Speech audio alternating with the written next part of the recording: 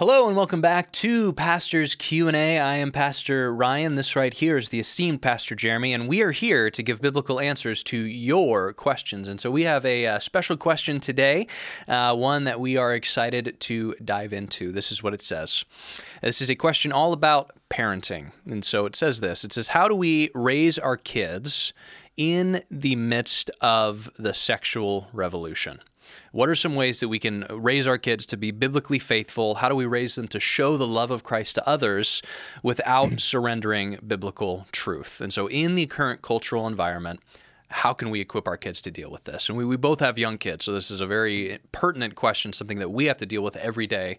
So Jeremy, how would you encourage other parents out there? Yeah, important question, especially because whatever's happening in culture impacts us. It disciples us in some way.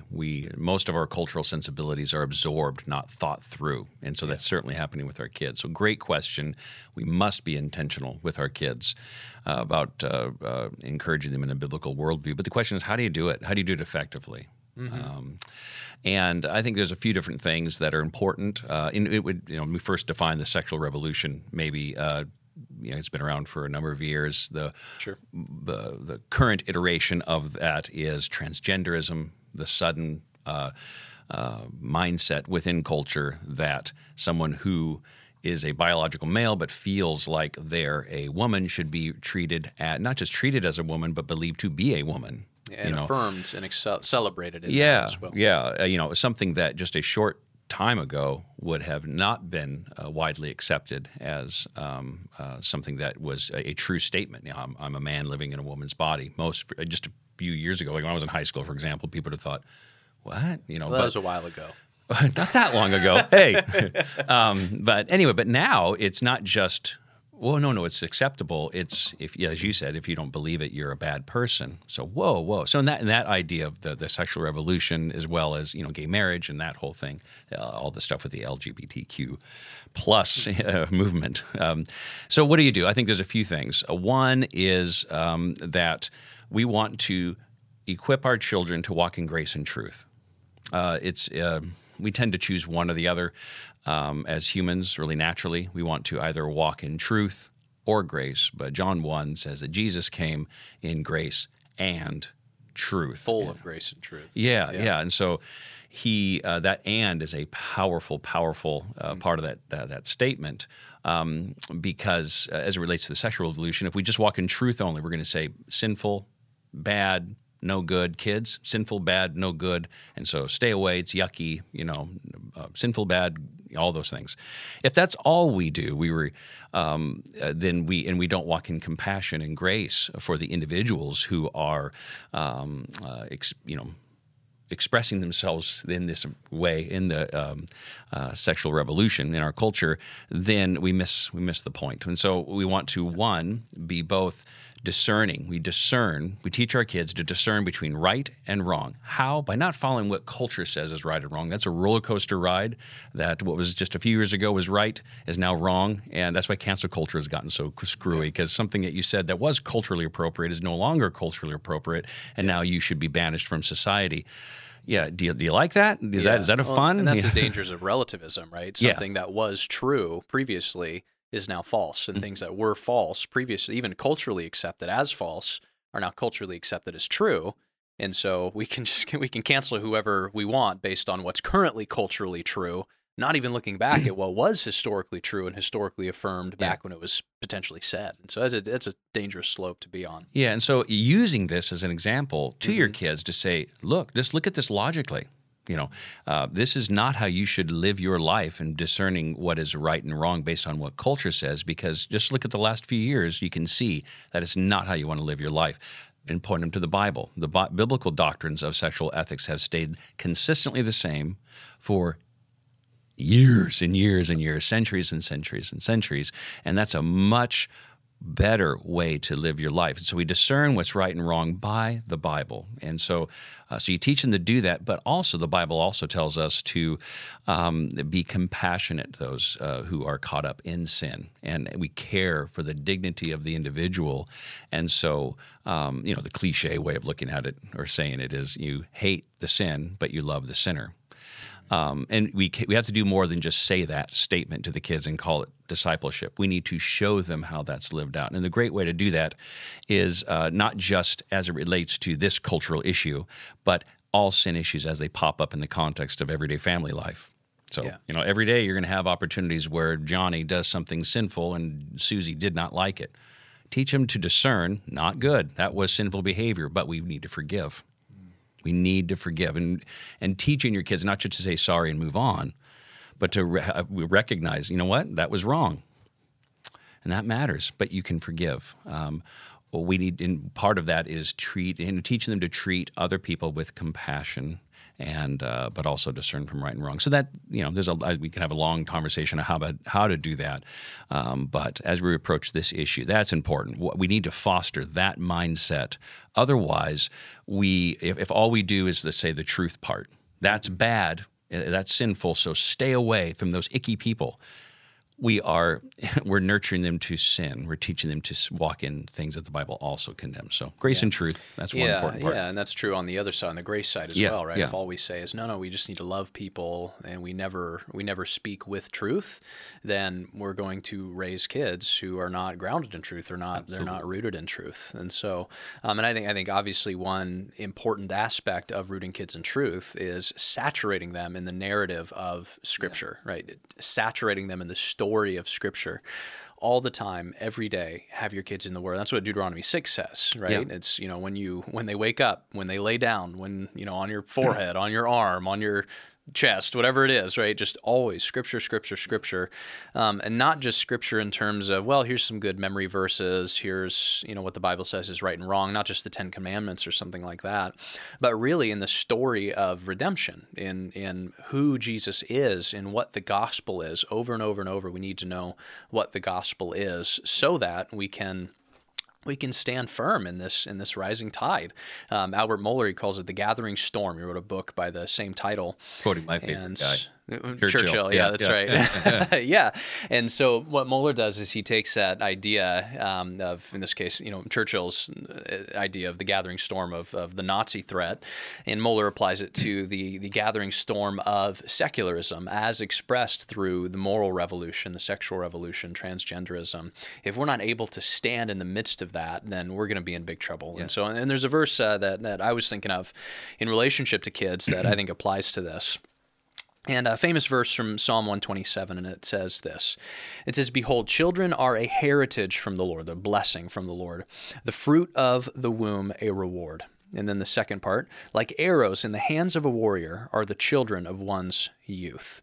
And so I think that we can fall into fallacy if we take one of those verses and neglect the other one. And so if we only see kids as a blessing, we just want to have the white picket fence, we want to have the family, then we're going to completely miss, the storm's going to be upon us before we even know it. The storm will be upon our kids before we even know it.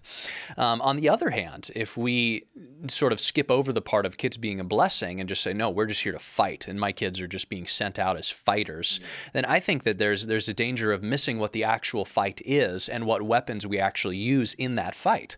And so we are in the midst of a war, but as Ephesians 6 says, it's a spiritual war. And our weapons are the gospel. Those are the tip of the arrow that we want to give to our kids as they are going out into the world, which is why it's important not just to equip our kids with moral rules from the Bible, but to equip our kids with the biblical story that will shape their imagination so that we can enter this fight well. And so we need to equip our kids to stand. Yeah, and I think a big part of that is teaching our kids that the rules or the commandments of the Bible are not just arbitrary. Yeah. Right? That God designed this world, and if you follow the rules of His design, so to speak, you're going to flourish. And so that helps, I think, us, and also with what I do with my kids is trying to help them understand that it's not about just following a certain list, and if you're good if you follow it and bad if you don't. It's not that simple. It's more about just choosing life versus choosing things that are destructive. And so helping them see that as it relates to the sexual revolution as well. Also, you quoted Psalm 127. Yep. Little known fact, first sermon I ever preached here at Radiant Church back in the summer of '97, age 21. Before it was Radiant Church, right? Yeah, it was with Calvary Community. I preached from that passage. Oh, fun. That's awesome. Yeah, first Cool. message I ever preached here. Oh, that's great. Good. I'm sure it was awesome. Another thing, so that grace and truth, standing on the Word and helping our kids be anchored to that is huge. Also, cultivate within your kids a kingdom perspective that is this.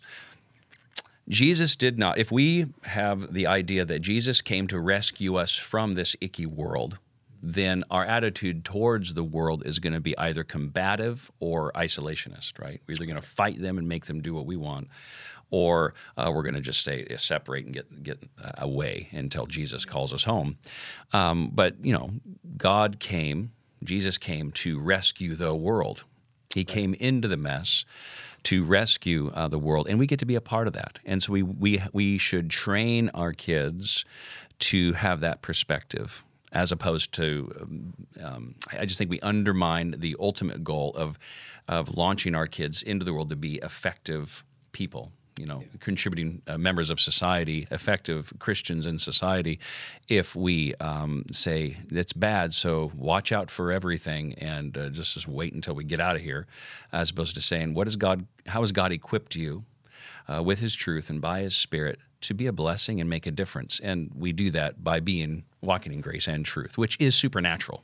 Yeah. Humans, absolutely. As we already mentioned before, we choose one or the other. It's supernatural. We need God's help. We need His Holy Spirit empowerment to be able to know how to discern right from wrong and still treat people with dignity and really care for them. And so care for them by giving them the truth that they need to hear. Yeah. And by loving them and receiving them well in the midst of sin. Yeah, that's good. So, what are some ways as we think about that? What are some ways that our kids are being formed, and what are some ways that we can form our kids so that they can be everything that you're talking about? Right? I think every Christian parent would go, yeah, of course I want my kids to know the Bible. I want them to serve the Lord. I want them to follow the Lord, not follow the ways of the world. I want them to stand in dark times. What does that look like as parents to do that, and how is that being threatened by some of the cultural things around us? Not just the moral things, but even some of the narratives, the stories, the cultural imagination. What is that? Let's talk about that. Talk about that. Yeah, an important point to make, because primarily people's sense of what's right and wrong is dictated by what culture says is right and wrong. Yeah. And what forms that? What drives that? A lot of times you'll have people cite, big thinkers who have written, in terms of Western thought.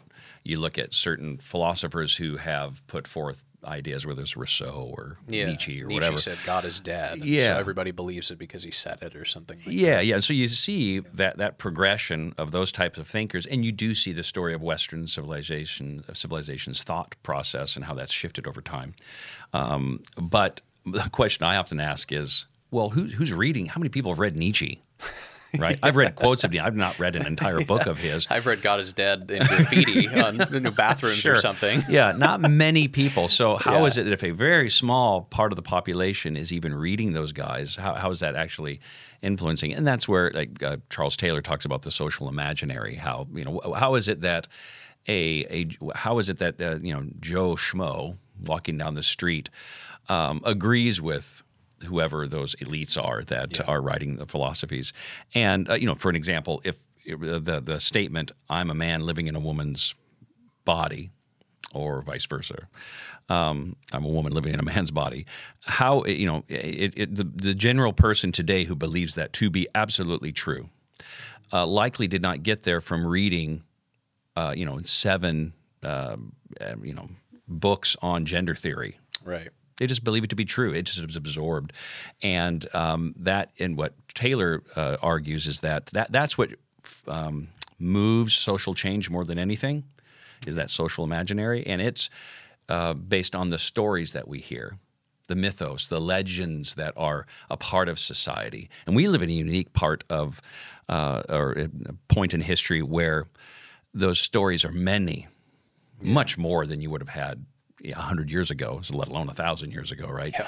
Though the amount of stories that come, and so the influence of the institutions like entertainment institutions of giving us a story, whether it's fictional Hollywood stories or the narrative that's shown by media. And those stories that are told, a story that's told over and over and over and over again, and we're drawn in, our imagination is captured by those stories, and our sense of right and wrong shaped by that far more than anything Nietzsche wrote. Yeah. And so we need to pay attention to that as parents. What stories, what narratives are our children hearing? What stories are we listening to? Now, it's very difficult, because we can't just leave society. You can't, And so if we said, if we become the Amish or something, you might preserve some things in that lifestyle, but you're certainly not able to influence change, which is Jesus has clearly called us to do. And so we just need to be very discerning as parents and be aware of what stories our kids are listening to, and be able to point those things out, how they veer from a biblical narrative. And it's more than just celebrating sexual diversion as being normal. That's an obvious thing to point out in a story or to avoid, in terms of what our kids are watching. But one thought that Carl Trueman in his book, The Rise of the Modern and the Triumph of the Modern Self, I'm making that title a little bit wrong, but Carl Trueman's new book on the rise of the modern self is very good. He talks about how many of the the sexual revolution was not just created by sinful behavior only, but Western thinking that all of us are implicated in led to that inevitable outcome. Yeah. And so that, the idea of what does it mean to be expressive individualism? What is that? That's the idea that how I feel is true. Right? What the things that I feel to be true are true and must be affirmed by others. That is a way of thinking that goes back far before the sexual revolution in Western thought. And all of us are a part of that story. Mm-hmm. And so when we need to just be mindful of how we may be if all we do is say avoid the sexual revolution, but we don't deal with that.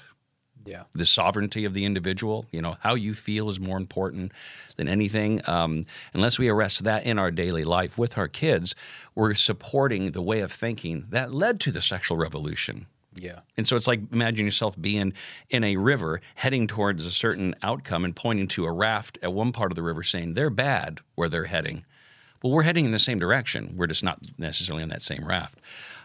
So I think that's important. Yeah. And so how does that show up in our lives? How does that show up in terms of how does expressive individualism manifest in the Christian's life in a way that's not biblical? An important question to answer. One is how we approach the church, right? Does the church exist to affirm my tastes? Does the church exist to tell me what I want to hear? To affirm my worldview and my sensibilities, and so I'm going to look for a church that fits me. Yeah, you hear that kind of language, right? I'm looking for a church that fits me, and I get it. But if we look at church that way, as opposed to looking to the church and Scripture as existing to shape me, to challenge me, then that's the biblical way of looking at it. I go to church, I look to God's Word to challenge me, and so how I lead my family and just even how I interact with church is either supporting the very way of thinking that led to the sexual revolution or providing them with a way of thinking that will cause them to choose life over death. Yeah. Choose a righteous living over sinful living. That will choose them to embrace the beauty of the grace of the gospel versus saying, I want, because what is the gospel? I'm a sinful human who does need to be rescued by an all-sufficient Savior, as opposed to, I want a loving God to tell me I'm okay. Right? So if we do that latter, then, and tell them that's bad, but we do this in all these other ways, again, we're undermining what we're trying to accomplish, and our kids will not be set up to stand against the gathering storm at all. That's right. And it's a hard thing because it's so in our DNA as a society and as a culture. Yeah. Right. In our founding documents, we believe in life, liberty, and the pursuit of happiness. Yeah. Why does the pursuit of happiness need to be in our, in how a government should be structured and what rights individuals should have and all this different stuff. And so that bleeds into every area of life and entertainment, everything. And all of that shapes our kids, and probably more than we would like to think. The movies that we watch, Disney is far more formative in our kids' lives than John Paul Sartre or Nietzsche or some philosopher. But those ideas are still there, right? Sartre's idea of postmodernism is still in those Disney movies, right? Those ideas of relativism and individualism, and we need to look within ourselves to find identity, truth, and happiness, are all built into Frozen. They're all built into those Disney movies. And so it's not even to say, well, we just need to stay away from all Disney movies, therefore. I think a better way to do it is, how do we engage this narrative in a way that affirms and points to the true narrative, right? And so how do we find Christ in the midst of those Disney movies? And there are some amazing things in there that we can point our kids to. And so I think it can be dangerous to go, no, kids, just stay away from everything bad. And it's not, you're not showing your kids rated R movies or something, to show age-appropriate content. Yeah, show age-appropriate content, but you don't want to fall in the trap of well, my kids are accidentally going to take drugs if they don't know what drugs are like. Something like that, but instead vectoring those narratives to say this is where the truth lies, so that we can affirm that within them. Good. Help point them to the biblical story. Yeah, and I think in that whole mindset of recognizing we're shaped by story, we're shaped by the community we surround ourselves with. Yeah. And so being very mindful as a parent of the community that not only you are engaged in, but your kids are. Because there's a thing that I heard about years back, that what shapes our sense of our thinking is we want to be like people we look up to, we think are cool. Yeah. We tend to adopt their worldview because we look up to them. We want their acceptance. Yeah, because we want to be accepted by it. That's a powerful drive within the human soul, to be accepted by others. And that's why culture even develops at any level, is because of our need to get along and fit in. And so in the middle of a culture like ours that is really embattled and stuff, we just need to be countercultural and not engage in the culture war in a we don't want to, as you mentioned with Psalm 127, we want to find a balance there where we recognize we're not just trying to vie for power here. We're trying to shine like light in the midst of darkness, and that requires a lot more work than just choosing the bad versus the good. Yeah, that's good. I think that's a huge reason, that idea of wanting to be accepted by those around you. I think that's a huge reason why so many kids fall away from the faith after high school. As soon as they go to college, they're in a completely different context. They don't have their Christian parents. They don't have their Christian friends. They don't have their youth group or their church.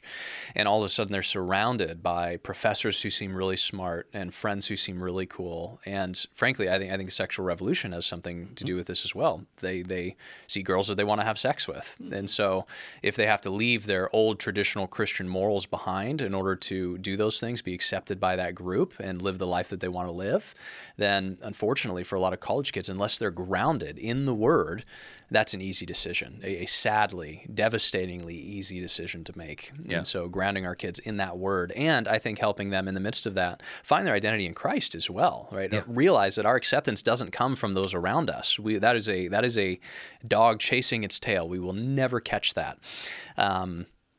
Instead, we need to realize that our acceptance, the verdict that we get, our justification comes only from the Lord, and that's what allows us to stand in times that are really hard. And so there was an article that I read, and this was an article that I read. It was originally written as a word to pastors, the section of this article, but I wanted to just read a small section here, but apply it to parents instead. And this relates to how do we get our kids to the spot of being able to stand up against this gathering storm.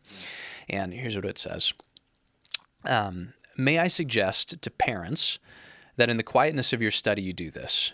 Imagine that America collapses. First anarchy, then tyranny from the right or the left. Imagine that religious freedom is gone, and what remains for Christians is fines, prison, exile, and martyrdom.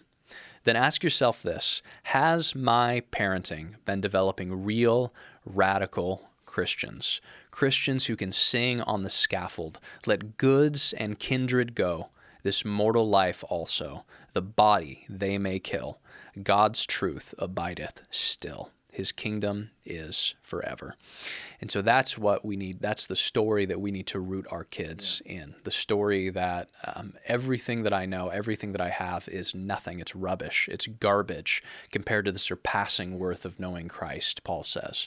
And so the more that we can make Christ the treasure of our kids, the thing that they love, the person that they love more than anything else, they'll be able to stand up, whether it's the budding waves of secular friends in college, whether it's the budding waves of the sexual revolution or the waves of expressive individualism and relativism that's in just about everything that we see. The only way that we will be able to push against that stream is when we treasure Christ in the gospel above all things. Yeah, and doing that in community. Yes, that's the only way it happens. Yeah, the way that one of the things that expressive individualism has robbed the modern churchgoer is I just go there because I want to be blessed or affirmed as an individual in some way and not participate in community, shaping community. That's why you could just do church online. Man, it's very easy. I just hear someone talk, and if I don't like what they're having to say, I go find someone I do like that fits with me. And so a way to help parent your kids is to get engaged in a local church, get engaged in community.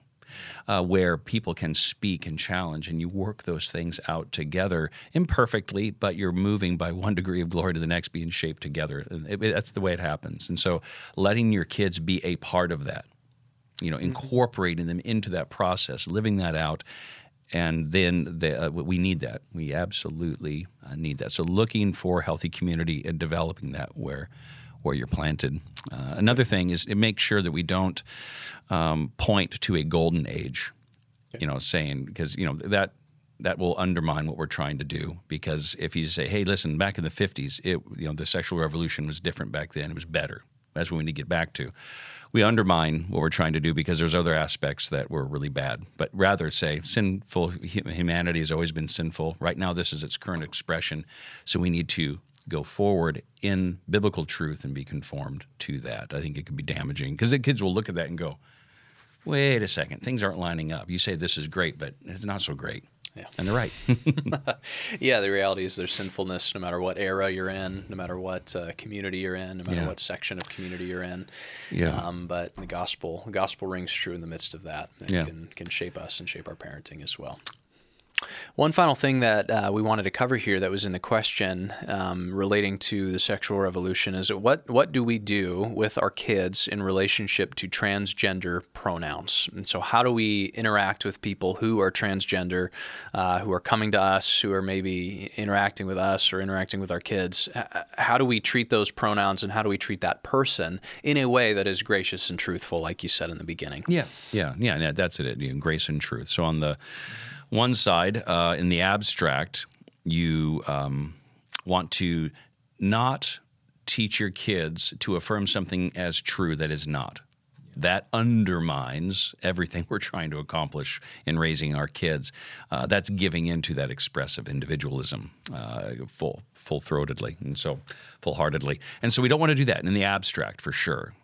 You want to be able to talk with your kids about, if someone's born a man, they are a man. Mm-hmm. It is dangerous to affirm that truth is separate from biology. That is not a good. It's not just that. That will lead to further. We'll see further things in our society go badly if we give in to that. So, on the one hand, you need to have that conversation, talk with your kids about that, and not practice that in your home. Going, oh no, we're just going to call everyone they. That would be bad. Okay. But at the same time, how do you deal? That's in the abstract, sort of, so to speak. But what about when you're interacting with individuals? Be compassionate. Be kind. Don't beat them over their head with the appropriate pronoun. Right? Avoid pronouns if you have to. Let's recognize that whatever's going on with this individual, they're a soul.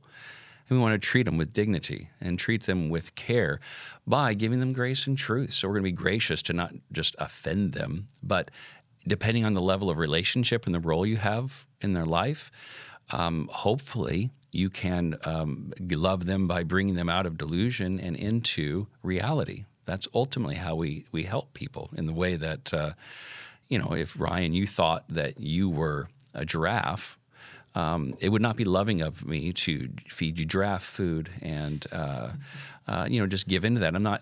That's in no way helping you. Or as we've talked before, you mentioned anorexia, right? How if someone's anorexic, they see themselves as fat, but really they're emaciated.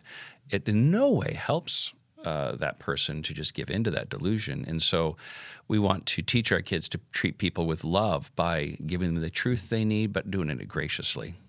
Good. And you have a story about how that happened. I do, in your yeah. life, I was gonna mention that, and it's just a beautiful way that worked out when you're able to do that. And so we were at a youth camp, and there was a teen girl who was there who self-identified as a boy, went by a different name, wanted to be called different pronouns, and it was so we were immediately, as leaders, as counselors, we were thrown into the situation of trying to figure this out, and it was tough. It was tough to be able to exercise discernment and still show compassion and care, especially this young soul who was really in a dark place, who was in a very tough spot with things going on in her life, even outside of this. And so on the one hand, we affirmed truth in the sense of we did not let her stay in the boys' cabins. We could not do that because that threatens the safety of not just her, but of the other people, the other boys who were in those cabins as well. And so we affirmed truth on that sense, but on the other hand, we wanted to be as gracious as we could with this person who was clearly searching, who was clearly in a place of spiritual darkness. And so, frankly, what we did was we kind of avoided the pronouns as best we could, right? We just we did what we could to just love on her, and miraculously, by the end of the week, through the chapel times, through the preaching of the word, through worship, she ended up responding to an altar call and giving her heart to the Lord. And she started living into the beauty that God has given her as a young woman. And so by being able to, yes, protect her and others through truth, but also show her grace, and still accept her, still talk to her, still welcome her into those chapel times. And at first, actually, she didn't want to go into the chapel times at all. She did not want to hear preaching. She did not believe in God. She was an atheist. And so she did not come to the first few sessions at all, wanted to just stay outside. But by the end of the week, as people continued to invite her and continued to be gracious and loving towards her, her life was completely transformed. And so it was a really, really beautiful story of doing the hard work of trying to use discernment and walk that balance of grace and truth, but then seeing the Holy Spirit move in the midst of it. Yeah, it's another way of saying it, be gentle, but don't lie. Yes, right? yes. Yeah, be gentle, but don't lie. Good, beautiful. Good. Awesome. All right. Well, thank you so much for tuning in and hanging with us. And you can submit your questions online. Go to radiantofcamus.org to find out how to do that. And we'll see you next time.